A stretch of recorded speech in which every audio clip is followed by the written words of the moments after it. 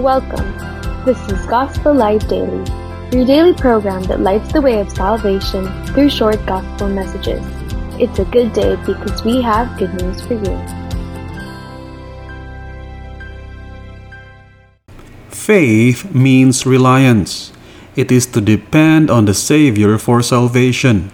To place our reliance and dependence on the Savior and His death on the cross for our salvation is to admit that we are helpless and powerless in ourselves to save ourselves.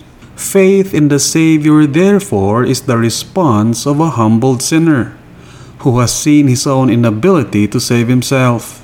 A proud person, on the other hand, would rely and depend on himself, his character, and his own works and efforts for the salvation of his soul.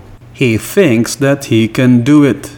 He does not see himself as helpless and powerless to save himself with only one hope of salvation, namely the Savior and His work on the cross.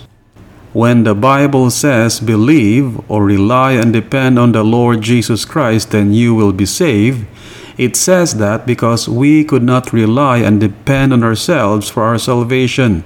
We need the Savior who alone can save us. And this has been Gospel Light Daily. We pray that God who commanded, "Let there be light," has shone in your hearts.